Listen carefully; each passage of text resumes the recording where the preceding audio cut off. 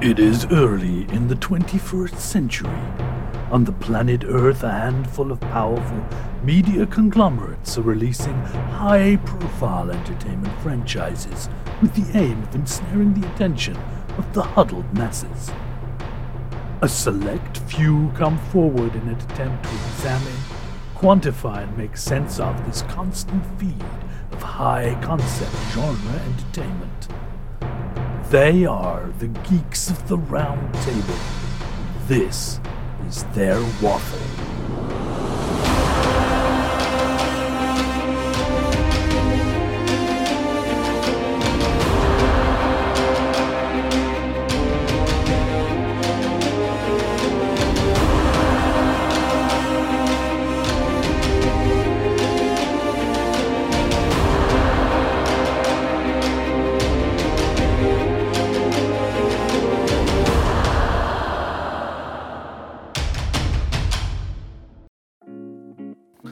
Good evening and welcome to the round table, where tonight we are having some kind of sushi, I detect, for we have squid on the table. I am joined as ever by one Derrick Crow, and to take a little sideways and just to do, I mean, it's almost like a checkbox exercise, this one. We're going to talk about Squid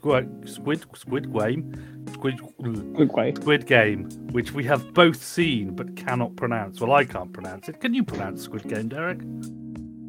Squid Game. Approached carefully. There you go. But you know, it counts. Emphasis on the squid. I do actually like. I once and the people who made it cannot avoid this.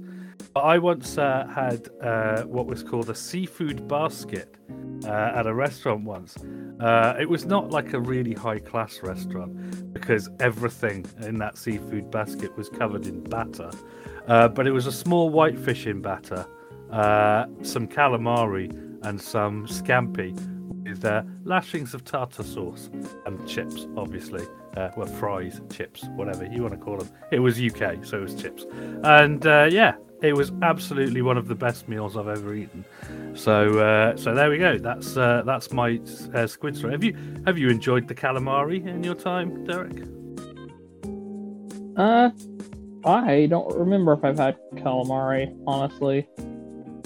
Pretty sure I have. Yeah, it's like little rubbery rings covered in batter that you dip in like garlic mayonnaise. I know I've had macaroni and cheese with black ink, and that was fun. Okay, well there we go. So I mean, you know, squid, that you can eat them, you can play games about them if you're Korean, and then you can make horrendously violent television shows which follow the pattern. I mean, this is the thing. I mean, Squid Game, I think we should probably, before we get tucked into the actual thing itself, should mention that Squid Game is not an original concept per se. It's been done a lot recently. We've had a lot of these shows. So the fact that Squid Game is such a phenomenon is can't say Squid Game, can say phenomenon. Is like maybe a bit of a. I don't think there's a single person who isn't surprised that Squid Game is the success that it is. I mean, I watched it because I knew what the premise was. I was planning to watch it anyway, but then it blew up. I was like, well, I'm going to have to properly watch it now. So I watched it. And my thoughts will come later. Did you watch it because you were already planning to watch it, or out of peer pressure, Derrick? It had come across my Netflix recommended, and I went ahead and put it on my list. And then about a week or 2 weeks later, it had blown up, and it was everywhere. And I was like, and like you, I was like, I guess I'm gonna have to watch this now. And so I did, and I binged it in like 3 or 4 days. And just to check here, had you watched Alice in Borderland prior to watching Squid Game? No, I had also put it on my watch list, but I did not realize they were so similar. I've not seen it yet, but I've I've been told I should watch it. Well, the exact story for me goes over Christmas last year. They put on a Korean drama called Sweet Home, which is, to my mind, the superior of all three. But that isn't a Fatal Game show story. It's not another Asian Hunger Games. It is instead presents itself first as being a zombie pandemic chiller, with the twist that it is set in a tower block, and the people become besieged and what happens to them. So far that sounds as if it could be fairly grim. I mean, it is pretty grim, but I mean, it sounds as if it could be, like the Two Towers in the Lord of the Rings. Everybody's sitting around contemplating death in their prison, walled up under siege by these unholy armies. So, right. Okay, fair enough. We put it on, and I don't even know why. I think it's because there was just really nothing else to watch. I thought, hey, we'll give this a go. Who knows? It might be great. And holy shit! I mean, it was not zombies. That was the first and most important part. It was sentient, extra-dimensional monsters that possess people and rewrite their genetics to turn them into literal monsters, and all different types as well, like tall ones and short ones and zombified dripping ones, and ones that ooze through the ventilator shafts. And so you, as a person, you sort of go through these stages of infection, and the last stage is that you turn into an actual monster, and they're virtually impossible to kill. Not like zombies where you just chop a bit off until they stop twitching. They're hard to even chop bits off of, to be honest. And it was just the fact that this and the fact is that one of the things that sets for me the Evil Dead, for example, apart from other zombie movies, is the fact that the zombies taunt people who they are attempting to also kill, and have the Evil Dead zombies are possessing the people. They're not just shambling munchers. They've actually got some kind of malicious intent, and this is exactly the same in Sweet Home. So Sweet Home is kind of like a crazy Korean Evil Dead spin-off. It is absolutely that sounds amazing. Mental. I hadn't even heard of that. It is so good. And so you're sat on the edge of the seat for the whole series, and then at the end you're like, are they going to make another one, or is this because the thing is, Korean people seem to take a very pragmatic view of making television series, which is that they'll just make it as if it's a mini series, and then if they get picked up for a second season, great. But either way, they'll make this kind of weird ending to the series, such as Squid Game has, which we shall get onto later. Right. Where you're like, well, you could stop it there, but then again, you could go on. And maybe they shoot some scenes in case they get picked up, because there are some scenes that are very obviously setting up for season 2, where there are some scenes which are well, it's kind of they've achieved the season objective there. So that's fine. I feel that that's the way that they're coming at it. I could be completely wrong, but it doesn't feel like they're anticipating getting picked up. They just want to give people some entertainment, and if they want more, then they can have more, and if they don't, they don't. Which does wonders for the arc of a single series, I can tell you that. And yeah, so it was great. So we were all pumped up. We were like, yeah, crazy Asian dramas about crazy horror stuff. So we instantly ran into Alice in Borderland, which is basically sort of a Japanese take on Squid Game, but Squid Game hasn't been made yet. And besides, which both of them are just Battle Royale, stroke the Hunger Games, stroke. I was say, have you ever seen Battle Royale? Yeah, you haven't seen Battle Royale, or you have? No, I was asking if you had, but then you brought it up. Yeah, no, Battle Royale. All of this stuff. Series 7, The Contenders. Seen them all. Even gone so far as to watch the adaptations of Robert Sheckley's The Seventh Victim, or whatever it is, from the 1970s or whatever. You ever heard of that? Those ones? No. Series 7. Not The Seventh Victim. Series 7, the Contenders, the one that's closest to an adaptation of one of the. Basically, Robert Sheckley was an author who wrote a lot of short stories for all the markets and stuff.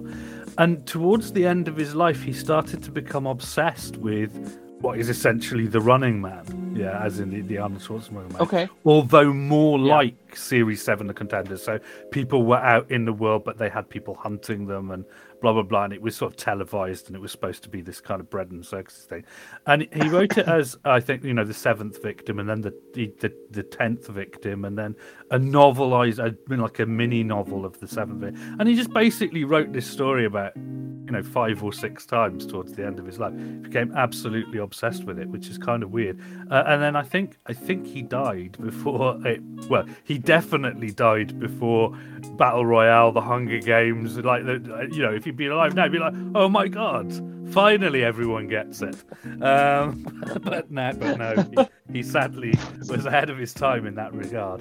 Or maybe he was just getting dementia and it was expressing as writing fatal game show stories. But yeah, just to make the point that's there. one way of processing that. Well, that's the way it is. So I think, the point that I'm trying to make is that Squid Game is by no means at all particularly original in its concept. I shall later argue that there is something about the execution that I believe may be the crucial difference between Squid Game and literally all the others. But we'll come on to that. So what's your fatal game show history? I take it you've seen all the big ones like Running Man. Have you seen Series 7? No, it's actually been the 2 Battle Royale films and the first Hunger Games film. But not the others? No. I suppose we could also chuck the Maze Runner in there, but only the first one. Because after that, the guy who wrote the Maze Runner was like, well, you can't have them just do the Maze Runner thing repeatedly for all the books. Unlike the person who wrote the Hunger Games, Suzanne Collins, who went, I'll have one more crack at that then, before finally in the third one going, okay, I think I better abandon that now. I don't think I can just make 3 books of Hunger Games. But I do weirdly enjoy these types of shows where you're hoping people can get out of the situation, and it's just nigh impossible for so many of them. Yeah, it's a weirdly fascinating thing we all love. Yeah, the two crucial things, obviously, to mine out. You could, if you were so minded, lump Jean-Claude Van Damme opus Hard Target into this, except crucially, the game that is an adaptation of a short story called The Most Dangerous Game. And I think the crucial difference between that and Fatal Game Show movies is that the crazy rich people who are hunting men, usually on an island, but in the case of a target around New Orleans, is that they're not doing it for anyone else's entertainment. They're doing it for their own entertainment and to the side of the law, as opposed to being... which weirdly is also a thing in Squid Game. Like, Squid Game is played out for the entertainment of a wealthy overclass, but is not generally available to everyone. Whereas, nobody knows with Alice in Borderland who is watching it, if anyone. But there are games, so we presume there's probably an audience somewhere. Although this is just part of the mystery. But yeah, most of the time, Fatal Game Show, there is it's shown as this is what's distracting the masses from, poverty and crime and the government exploiting them and things like that. It's that kind of satire. So I guess the first chief difference in Squid Game is that most of them do this kind of bread and circuses thing. Sometimes more obviously than not, Hunger Games. Calling your culture panem, Latin for bread. Well, it's like I think one of our fascinations with it is, and why it's so prevalent as a winning combination for getting people to watch something, or is sort of like this fantastical but logical endpoint to classism and capitalism, sort of like The Greatest Game, hunting people for sport or watching people kill one another for sport is like in a truly dystopian world, that would be the logical endpoint aside from just straight up genocide. This one's more like fun and acceptable versus the other horrific one. Both are horrific, but one feels more palatable, if that makes sense. Yeah. Well, the other antecedent I want to just mention is, of course, Death Race. Both the Roger Corman original and the remake franchise, which stretched to 3 in the traditional mold, with one that everybody knows, and then 2 more go. Oh, did they make 2 more of those like that? Which they did. Completely different leading man. In Matt Goss, is it Luke Goss? It's Luke Goss, sorry, not Matt Goss. Luke Goss, who is perfectly decent in both of them. He's a fine actor for that kind of action role. But it's just like it's far more like the 80s style of sequel, where it's like the first one had a budget and then it gets smaller and smaller as they try and milk more and more money out of it. The cars, obviously, being a big part of why I think it's not seen as the same, because it's a race, a death race, which is like, well, that's a very small difference, between that and, say, the Hunger Games. Sorry, did you say you had seen Alice in Borderland, or you haven't watched it yet? I have not seen it yet, but it is on my watch list on Netflix. I mean, what's really interesting about that is that the whole... Like I say, who is doing this and for what exact purpose is part of the mystery in Alice in Borderland. It's like, whereas everywhere else, you know who's watching. You don't, or at least, in Squid Game, I think they kind of would guess, and they do have cameras everywhere, and it is all very managed. There's a story. Yeah, I mean, in Squid Game, they're being watched by the people running the day-to-day stuff in the games, and then it's this very prestigious elite group of people of like 5 multi-billionaires or whatever. Yeah. But we never find out, or we do find out kind of why they do it, but we never find out who they are really. Like, no, it's still a mystery as to who these guys represent, other than the faceless classes of the super rich. I have a feeling that that's almost deliberate, on the sense of, write your own least favourite billionaires, of which everyone has a list that covers all the people in the room, in the VIP lounge. You could just say, they don't need to be there going, how's it going, Richard Branson? Oh, it's fine, Elon Musk. Yeah, no problem. You having a good time, Jeff Bezos? You don't need to do that. Put them all in shiny animal masks and you can just write that onto them. And the fact that they're crass, they can't make good jokes, they've all got a really banal sense of entertainment and humour. It's great. It's really well done. Truthfully, they're my least favorite part of the movie, but not because I think they didn't do them well, they didn't write them well. Not because of what they represent, but I think the actors were kind of bad. Were not right for this show. But I do enjoy, like you just pointed out, they're not funny. They're very crass because they can be. They're just kind of dull, and it's very on point. Yeah, this is this is where we're starting to angle into what I believe is the magic ingredient for Squid Game that sets it apart from all the other similar stories which exist. and good. We made one point there, which is definitely going to sort of go along to this. So, I mean, I guess that's one thing anyway, is that when the game or whatever it is presented as for the entertainment of the masses, then it is the masses that are seen as infantile and kind of moronic and sort of morally bankrupt, like Right. society itself. So usually, I guess these stories are written by misanthropes, which is fine. I mean, there's nothing wrong with that.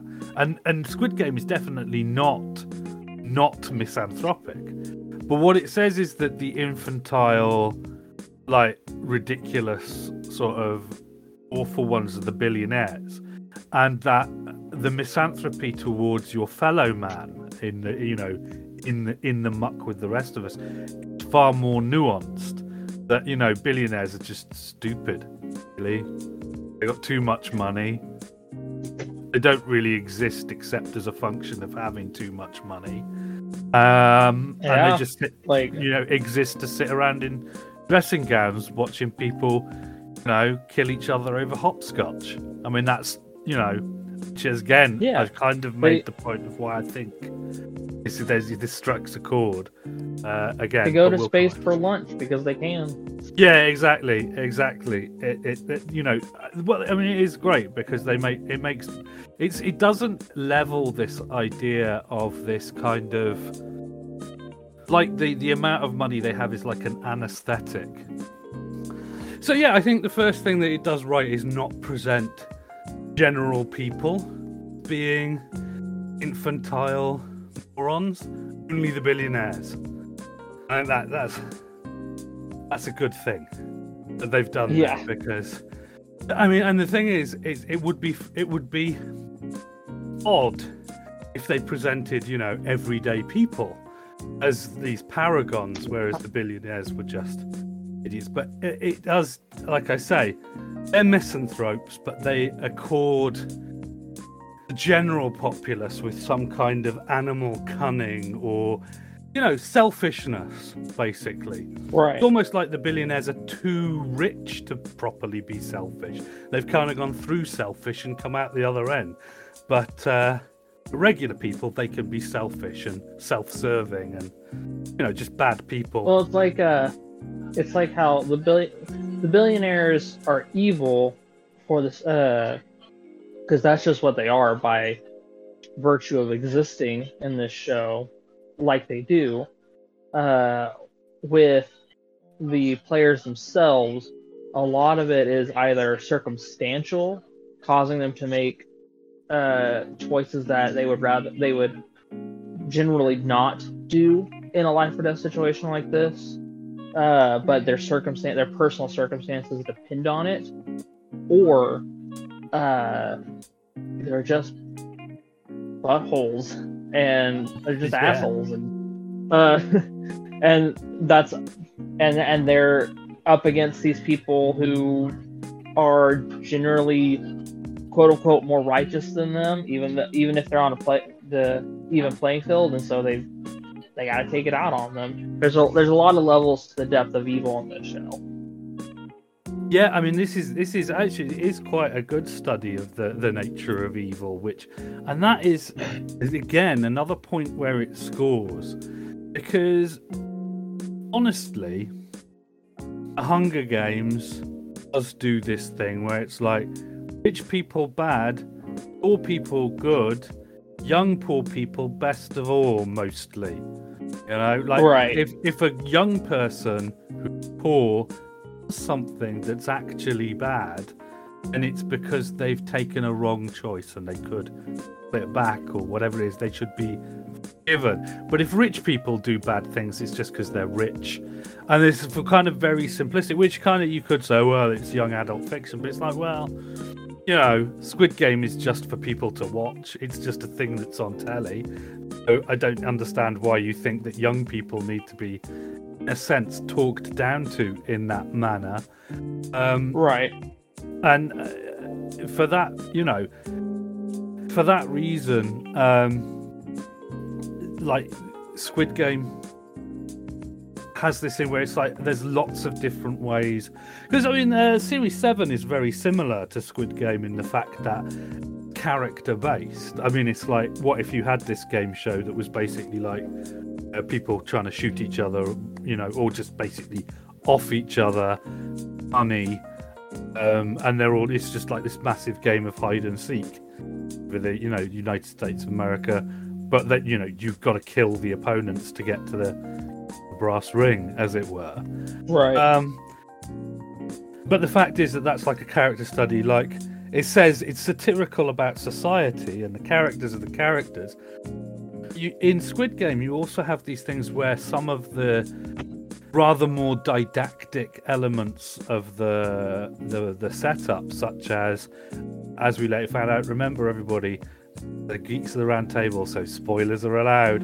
The fact that the old guy is also a billionaire, but the nature of his corruption being such that he's willing to participate, which is why he kind of survives, is that, you know, he's like properly evil. He's not like the other billionaires who wouldn't step foot in the arena themselves. He, you know, when it gets to the end, he's like, I'm so rich and so bored, I put my own life in danger, you know, just for a laugh. Just to feel something, yeah. Yeah, just because, you know, and which puts him on another level, which, I mean, does, you know, and you know, it presents our main character, our protagonist, with a kind of a real difficult mental moment, which I think we can all share, which is like, you think you've seen it all, and then there's this, you know, octogenarian billionaire sociopath who literally, essentially his best friend in the game ended up becoming the most evil one of them all. Yeah, the king of moral relativity, as it were.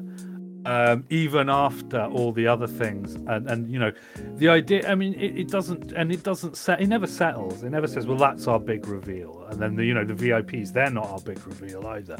And the fact that, you know, and from the beginning, you know, that his friend that he grew up with, you know, in the neighborhood, who went off and made good, and then turns out, you know, he's not all that he seems, in that he is now poor because of embezzlement. I mean, in a way, it's almost like that's not even a twist when they tell, oh, he's got no money either, and he's going to be in the Squid Game. You know that these people have to be this way because of these things, and it's, you know, it's definitely genuinely harrowing because, you know, not all of them can get out. And I think it's very important that within the rules that they set out in the Squid Game, it was possible, I think. Like, if they'd have played, like they showed you the Squid Game at the beginning, if there'd been more people left alive, then there would have been a winning team who would have split the winnings. Yep. So, you know, when you see all the people, there was always a chance for more than one person to survive. And then they cruelly dashed that hope repeatedly during the season. Yeah. So, you know, it has all the elements of drama. You know, and that's, I think these are all contributing factors, but I think, and this is for me the key thing, when I thought about it afterwards, sets it apart from all of the other similar stories, is that what these people were doing in the Squid Game was childhood playground games from Korea. Yeah. And usually, like in the Hunger Games, like you could pay people to teach you how to be a really good hunter and how to do it. There's something, you know, adult about the act. You know, it's almost like the Hunger Games used that. It's like children being forced to be, you know, do something, you know, adult to the level of killing other human beings. But like, you know, if somebody says, you know, I'm a hunter, they kind of say it with a badge of pride because they're stupid like that and think that, you know, going out killing things for sport is a good idea, which it's, you know, not. But at least they don't think it's something for kids to do. And, you know, Arnold Schwarzenegger and the Running Man, there's no suggestion. That's a gladiatorial arena. Similarly, Death Race. Every other time that this story has come up, that the activity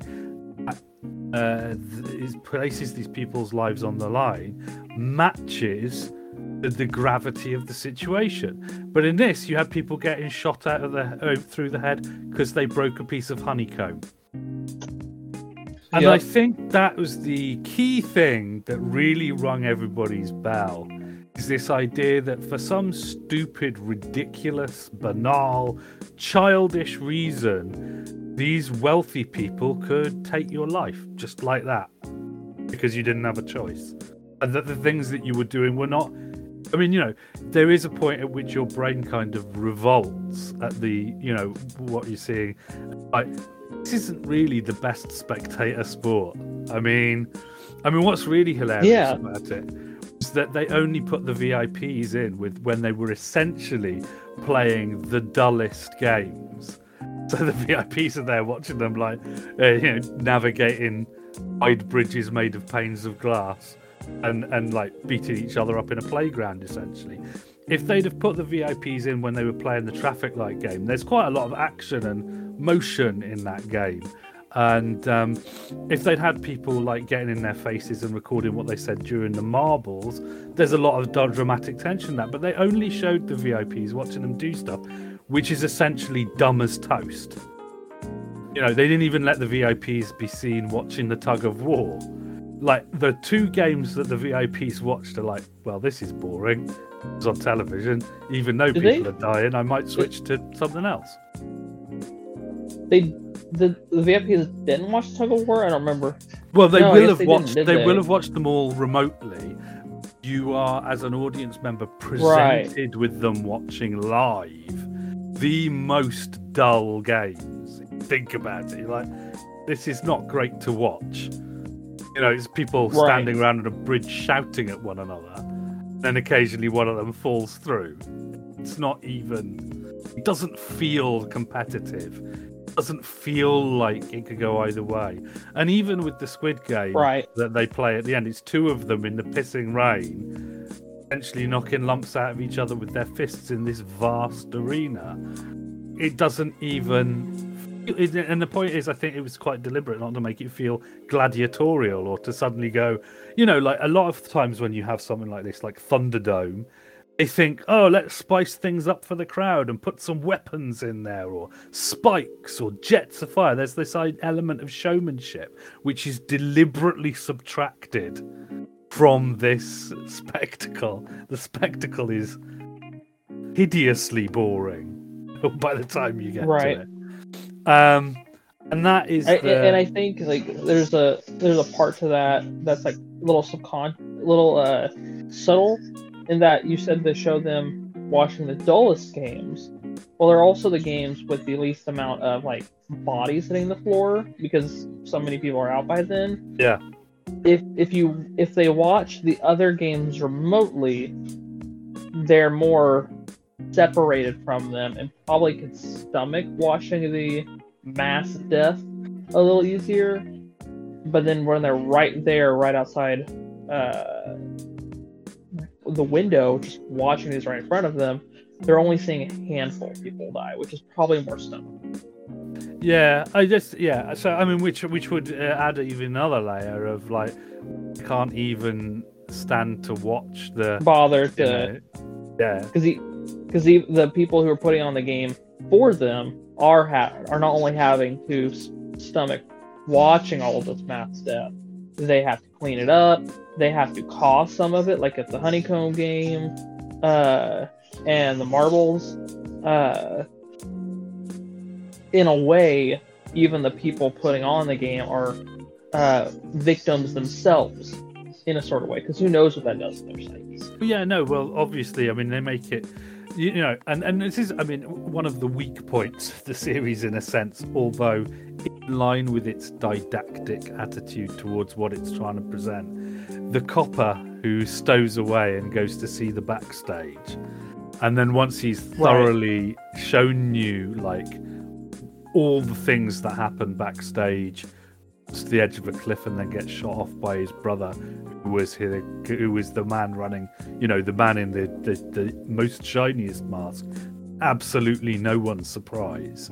To the point where when the big reveal came, our lounge. It was like, come on, get on with it. It's his brother. We know, like that. You know, it's just... the cop and then the doctor were my least favorite subplots because they really felt like they went nowhere. Like, yeah, I get what they were meant to like show you as the viewer, but like narratively, they were both dead ends, and I didn't enjoy that very much. Well, no, because the whole point of it is, like I say, it's didactic. Like they wanted to, and then this is the thing. I mean, I've recently listened to the audiobook of Jules Verne's "Journey to the Center of the Earth," and Okay.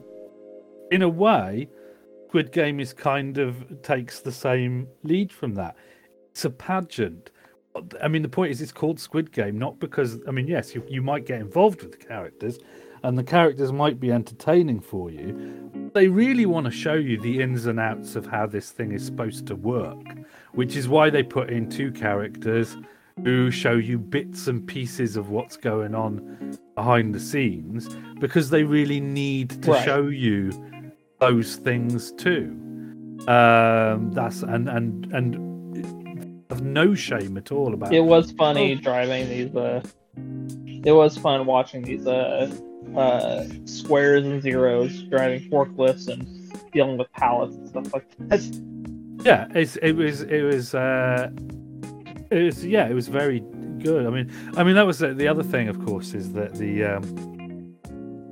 it was weird. I mean, I understand now. I can't quite get my head around how the show team didn't go, because you can see it's like the circles were obviously the grunts because they did all the really rubbish work, and then the triangles were like the next level up because they usually were armed, and then the squares were like the sergeants, and it's like, well, you've done that because it's like one and then a three-sided shape, and then a four-sided shape. Because there's, no such thing as a two-sided shape. I actually like that. Yeah, I never realized that, but I like that. But then nobody went, well, that's very simplistic. Oh, well, they probably did. They went, that's very simplistic on the one hand, so good. But it also looks a lot like PlayStation buttons. Probably someone said that and said, yeah, but these people are banal.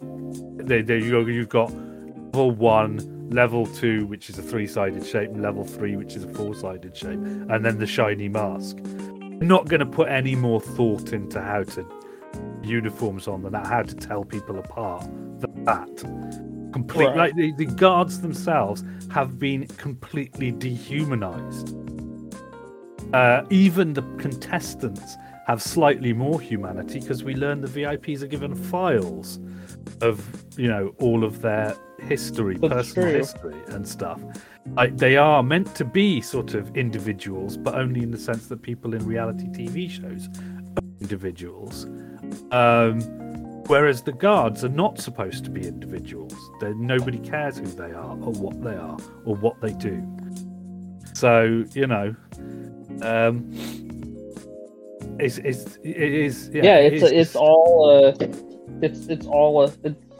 it's all a systemic game for those in power to take advantage of those who are not, and that's the core basic thing behind this whole show, is the core concept behind this whole show. I think, one of the ways that they expose that, and that I really really like, is actually the very beginning of the show, where they all come and play red light, green light. Which, did you ever play as a kid? Well, in the UK we call it "What's the Time, Mr. Wolf," which when I first saw it, well, here we go. When I come to mention this now, red light, green light is like everything else in the show, very didactic. You say green light to go, red light to stop, blah, blah, blah, blah. Ironically, it's something we say, as when my son learnt to walk, he obviously wanted to run everywhere. And as he was running down the street away from us, we go red light to stop him going too far from us. We've kind of stopped that now. In the light of Squid Game, because it's a bit, but yeah, so it is very didactic. But but when I saw it, I was like, oh well, that's not got the charm of What's the Time, Mr. Wolf, which is a game where exactly the same sort of thing, except that when the person's back is turned, they are the wolf. And you say, "What's the time, Mr. Wolf?" And they say, like whatever it is, like 3 o'clock or 4 o'clock. And you take many steps of the clock that they take, and you try and make them as big as possible. If you reach the wolf, you can capture him. But at some point, the wolf may turn around, shout, like tea time, and then he runs after you. And if he catches you, you are out, and they continue to be the wolf. And if he catches no one, then he gets replaced as the wolf. He gets sacked from being the wolf. A crap wolf who can't. That sounds even catch like a cross between red light, green light, and duck, duck, goose. Yes, there's duck, duck, goose is something I came across a lot later. But what I realise now, describing What's the Time, Mr. Wolf, as opposed to red light, green light, is that it sounds far more like something they would play on Summer Isle in The Wicker Man than red light, green light. It's got this kind of idea of kids playing this pagan game with this ritual where someone is the wolf, and I really like it. That sounds so fun. We had red light, green light here. We have red light, green light here. We also have tug of war, but to my knowledge, no one here I'm sure kids growing up, Korean kids growing up here in America might have had Squid Game or honeycombs, but for the general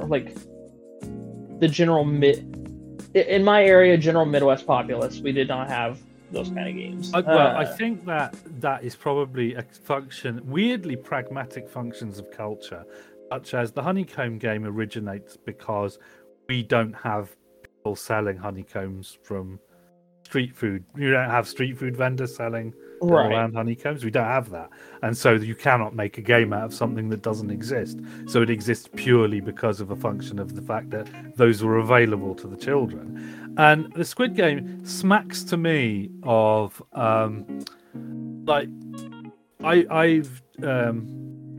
been to, when I was in primary school, there was a period of time where they would paint things on the asphalt, they would paint like a rounders stroke softball court on the thing, and kids might not necessarily know what that game is that the painting marks are supposed to denote the area of, because it looks a bit weird, like a sort of rounders stroke softball diamond has like circles at all the corners and a square at one corner, and you're a kid and nobody's explained the rules of that game to you, so you're just like, I don't know what that is, but you make up a game that fits in the shape. And so I'm pretty confident that the shape that they have, which is the squid, isn't there for them to play the Squid Game. It's there for some other game or pastime that was painted on the floor. And then some enterprising kid was like, it looks like a squid. And we could play a game where this was because it has all these weird rules that you're like, how did this come about? Like, you have to hop across the stripe at the top of the squid's head before you can go on 2 legs, and all of this stuff that seems to be well, that's all very handy because you have this shape on the ground that happens to be the right shape to conform to the rules. But I'm doubting that anyone painted that shape for you to do that. So it would be interesting to know what is the squid really for? What game is that supposed to be It's about? very possible. It's very possible, and I had not given that much thought to it, but it's very possible. I haven't done any research into the actual Squid Game. Well, not only that, but the fact that he says explicitly, and they show at the beginning, that it's quite a brutal kids game, which does have the idea of kids came up with this for other kids for kids, and if adults kind of clocked onto it, they'd be like, "You're not playing that idiotic game where you knock each other's teeth out over a squid." So that's the other thing that gives you a clue that it's possibly not an unauthorized game. But what my original point was earlier in the show. First, they start off with the game in the subway, where they're trying to flip over that polygon shaped paper. And uh, then they all go and do red light, green light, after they decide they're going to go to the games, and then they all vote to see if they want to stay or leave, and they leave. And I thought that was, and what is probably the most interesting part of the whole series for me was seeing a lot of their individual struggles that they're dealing with in the world without the game. Of the game itself is hell, and it's terrible to be part of, but they're all kind of in it together, whereas they go back to the real world and they're all struggling individually, and it's sort of a worse hell. And that kind of forces them all to go back to this game that was manufactured to make them feel like they all have a chance, but it's really just a big hokey game show for the people who created this system, of which they all feel so held down by in their individual lives. They're now sharing that burden for those same people who created that system in an actual game for their lives. It's sort of it's taking the metaphorical life they live in the real world and making it more explicit in the game. I just really like that. Well, it's a crystal clear sort of and more subtly realized version of the story about the there's 22 biscuits, and a banker gets 20. He gives 2 to a poor man, and then he says, "Watch out, that immigrant's trying to steal one of your biscuits." It's that exact thing of, when you say they're all in it together, what you mean is you put faces to the people they have to feel kill like to get they ahead. are, but they're what they're saying is like if you go out in the world, you can't tell. He kind of puts this thing in front of you of like, hey, you know why society works? Because you can't tell who you have to kill to get ahead. Could be anyone. Right. Could be no one. We don't know. You don't know. But when you're in the Squid Game, it's all the other people you're in with. You kill all of them, you'll be fabulously wealthy.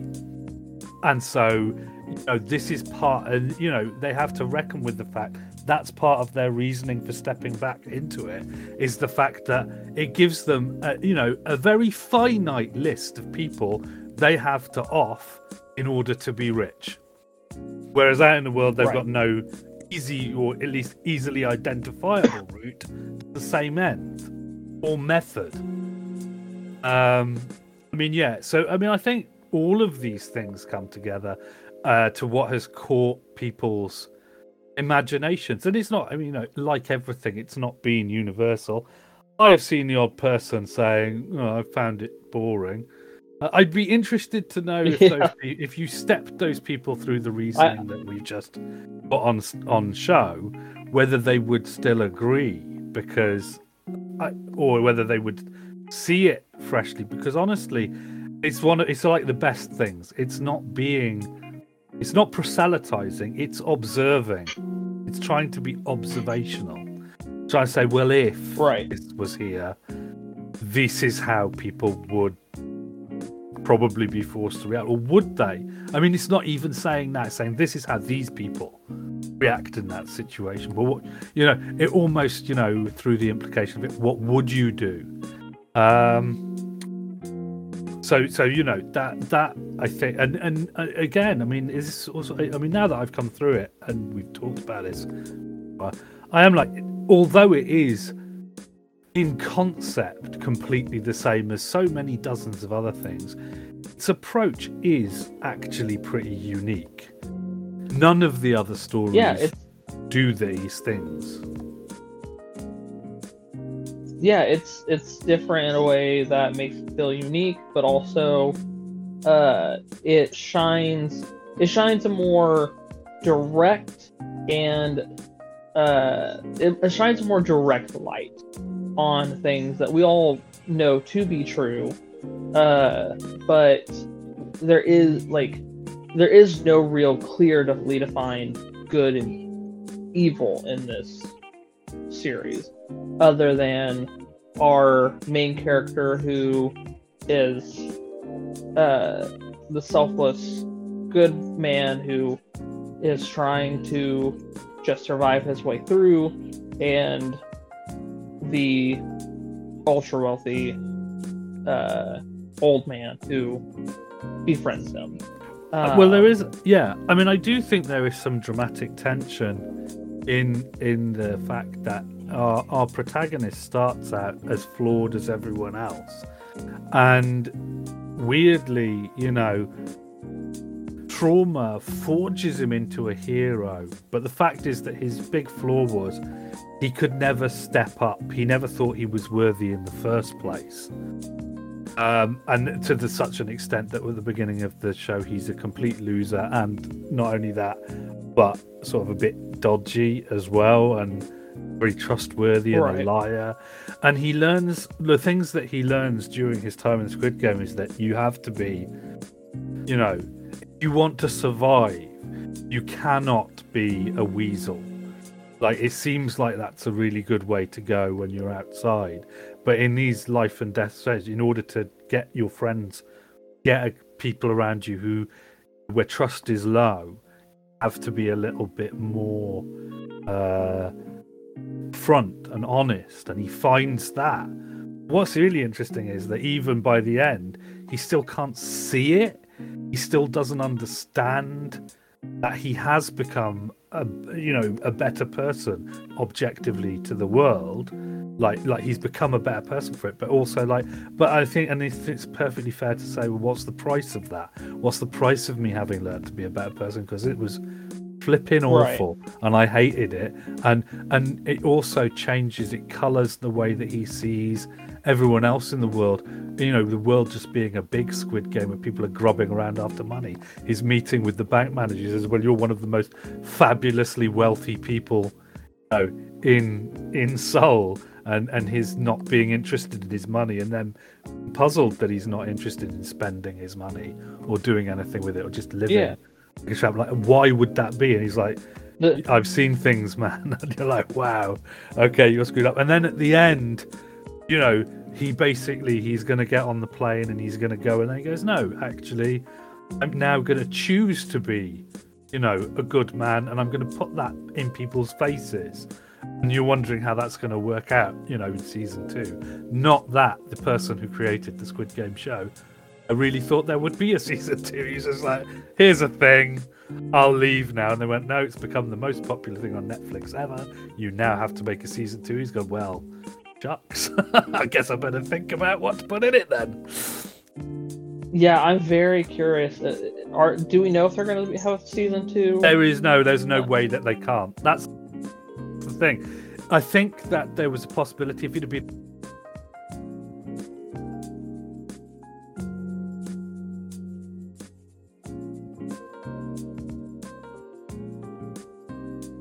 moderate success, if it had got the director instead stated quite explicitly, I did this as a thing, and I just thought, well, this will be it.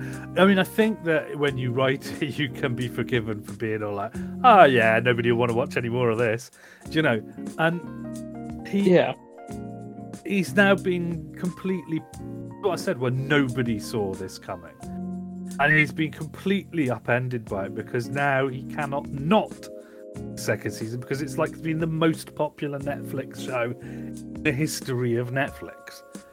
And it's like, well, there we go. Yeah. That's it. You're trapped. You're painted into a corner now. You have to continue the story. He's like, oh, right, okay. Some careful consideration. I really hope they don't force him to make one, but if they do, I'm curious what he'll do. Oh, he's already agreed. Okay. He's already said he's going to do it now, because he kind of has to. And I think, honestly, as long as he sticks to the principles that he had in the first show, or the team, stick to the principles they had in the first time, just not just, you can be as didactic as you like, but don't be arbitrary about how people do things or react to things, or whether you're going to kill a character or not, or, all of that kind of stuff, then that's absolutely fine. I mean, they even got away with a few things, like, the dead-end plot lines with the doctor and the police officer. Even they made off with things that technically weren't the best thing to do narratively. So I think it's absolutely fine. They'd probably be okay as long as they bear that in mind. So there we go. There's the Squid Game, which I say what I've learned tonight by talking this over, apart from the fact that I'm more convinced than ever that it's not an accident that this has been more popular than all the other Fatal Game shows. But the other thing that I've learned is that some British playground games sound disturbingly shady when you describe them to other people who are not familiar with them. I just love there's a werewolf game. Yeah, it is a dark and pagan playground game. Your final thoughts on discussing the Squid Games? It's not a perfect show, but overall, I really enjoyed it. I liked more or less all of the characters. I enjoyed what it had to say about society. I find these kind of brutal game show style dramas to be utterly fascinating, and that will probably never change. And yeah, I could easily recommend it, and I see why it has become so popular. And I'm curious to see what they do for season 2. Yeah, I mean, you've got, of course, the delight of Alice in Borderland season 1 to come up. Well, that is going to be a multi-season. I should set you up for that. I thought it was going to be a limited series because it is based off a manga, but not all at once. It's like the third of the manga, right, or half of the manga. I don't know, not the whole thing anyway. I say I'm to a midpoint. I'm surprised we've only ever gotten the the 2 battle royale movies, because especially 20 years removed from those films, I could while there is the 1 battle royale novel, there is a really long battle royale manga that they could adapt into a TV show, multi-season TV show if they wanted, and I'm surprised we haven't gotten it. Well, who knows? It might be being talked about right now, seeing as Squid Game's blown up. I mean, what happened with Alice in Borderland, for example? They pushed that around New Year, hence me watching it, in the top 10 for the UK for a bit. Then it obviously sloped off as other things came in, and Squid Game came back in, and after Squid Game had been at number 1 for 3 weeks solid, Alice in Borderland started to creep back up, because people who'd been watching that started to hear, oh, you should watch this other thing, Alice in Borderland. So the effect of Squid Game is that they are now, oh yeah, Fatal Game show series they'll be good. So but we of course are not going to stick around it. I wouldn't be opposed to it.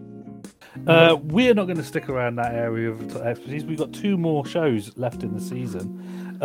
In a leap forward, I think it's probably a function of the fact that at the beginning of Geeks of the Round Table, there wasn't that much going on, and now, dare I say it, we might even risk there being a little bit too much. I mean, we haven't done a show on Dune. Have you even seen Dune yet?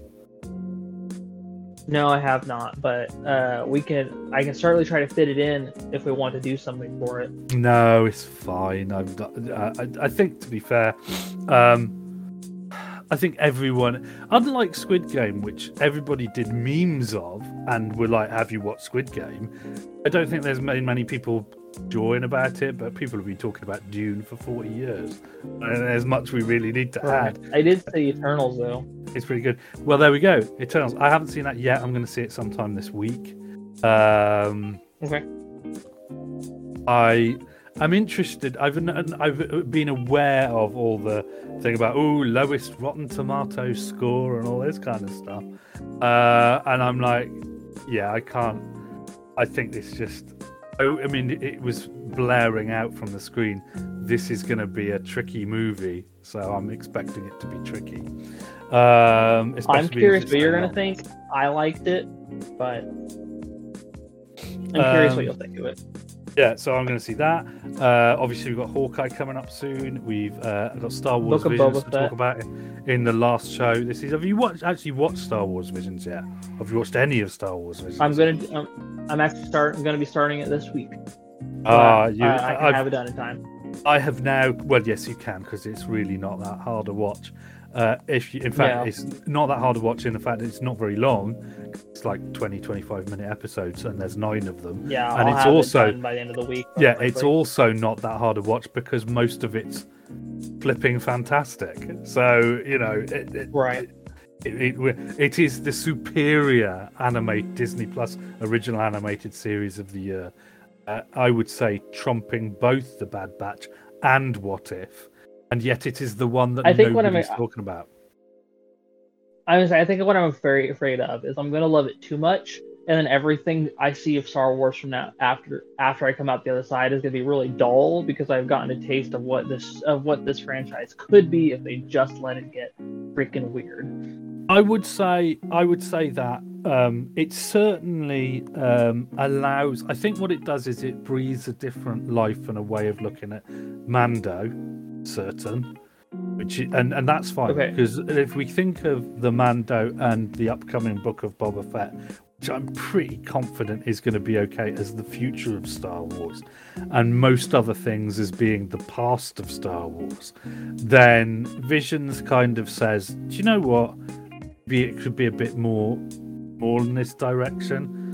Maybe not totally in this direction, because it does essentially turn Star Wars into a samurai epic far more explicitly than the stuff which is just where it's implied. We've taken a lot of inspiration from samurai fiction for Star Wars. This really is like, what if it just was? And the fact is that I will say suffer for that. Sorry, no, carry on. Oh no, it's just a random thought I just had of like, it will be interesting that with Book of Boba Fett existing, we will have 2 modern Mandalorian shows without characters who are actual Mandalorians themselves. There is, when we started, to get back to the Stargirl point, we were kind of like, well, let's chop this up and take a deep dive into the series. And I think to be fair, if there was a series you were going to deep dive per episode in, not all series are suitable to it. And I actually, because I just watched, they just put American Horror Story 1984 on Disney Plus, and there's a series you could do. Every episode they kind of got whiplash from the plot developments per episode series, whereas I feel that Stargirl was more of a sort of cohesive, we're going to do this, and so an individual episode was kind of puzzling, and indeed I think our shows have reflected that. So anyway, the point is, basically next week we're going from episode 9 all the way to the end, because we've both watched all the way to the end of the season now. So that's going to be finishing off Stargirl season 2 in a big rush. But the thing about it is, for me anyway, from episode 10 through 13, it is basically all one thread. I mean, really, the long whole episode, series has its upsides and its downsides. But we should be able to discuss that next week. Do you still call individual season series still? We call them seasons now. Has become the thing. Okay. Like the whole thing is a series, like from end to end. Right. Like all the seasons gathered together. I was first introduced to this with Doctor Who, but I've noticed with other UK shows of like, or British shows of like, the whole thing's a series, but also each individual season is a series. And I always found it funny that you all do that. We've dropped that totally in the UK now. Like even Doctor Who's just sort of kind of started up again, which is another thing that we could have been geeking of the round table about. This is what I'm saying. I think it's fair to say that when we come to our Star Wars Visions episode and maybe the wrap up on that on the season of Round Table, there will be changes to the format for season 2, as indeed there are going to be changes over at Revenge of the 80s Kids, Right. following our last season. But I think it would probably best to leave that discussion until the point where it comes up. So yeah, that was the Squid Game. We managed to discuss the Squid Game, and both of us managed to survive. So now our gigantic Perspex piggy bank has no money in it, but we both get to go home breathing. So I call that an upside. I call it a win. Yeah. Yeah, and we'll be back to contend with the Fisher Price It end of Stargirl season 2. Is that fair? Calling Eclipso Fisher Price It? Possibly. I don't know. I don't know. I think I liked him. I think Fisher Price Apocalypse. Yeah, We'll we did that. Yeah, we did that as well. So there we go. Because there's a lot about him that I want to talk about, because he reminds me of many different villains, and there's one that I want to discuss that is a bit of a stretch, but they're very similar. So we'll talk. To leave people in a state of mystery about that one, I think that's a good place to end. So until we have that all-important Stargirl wrap-up discussion, I think it is time to say farewell. All right. Bye-bye.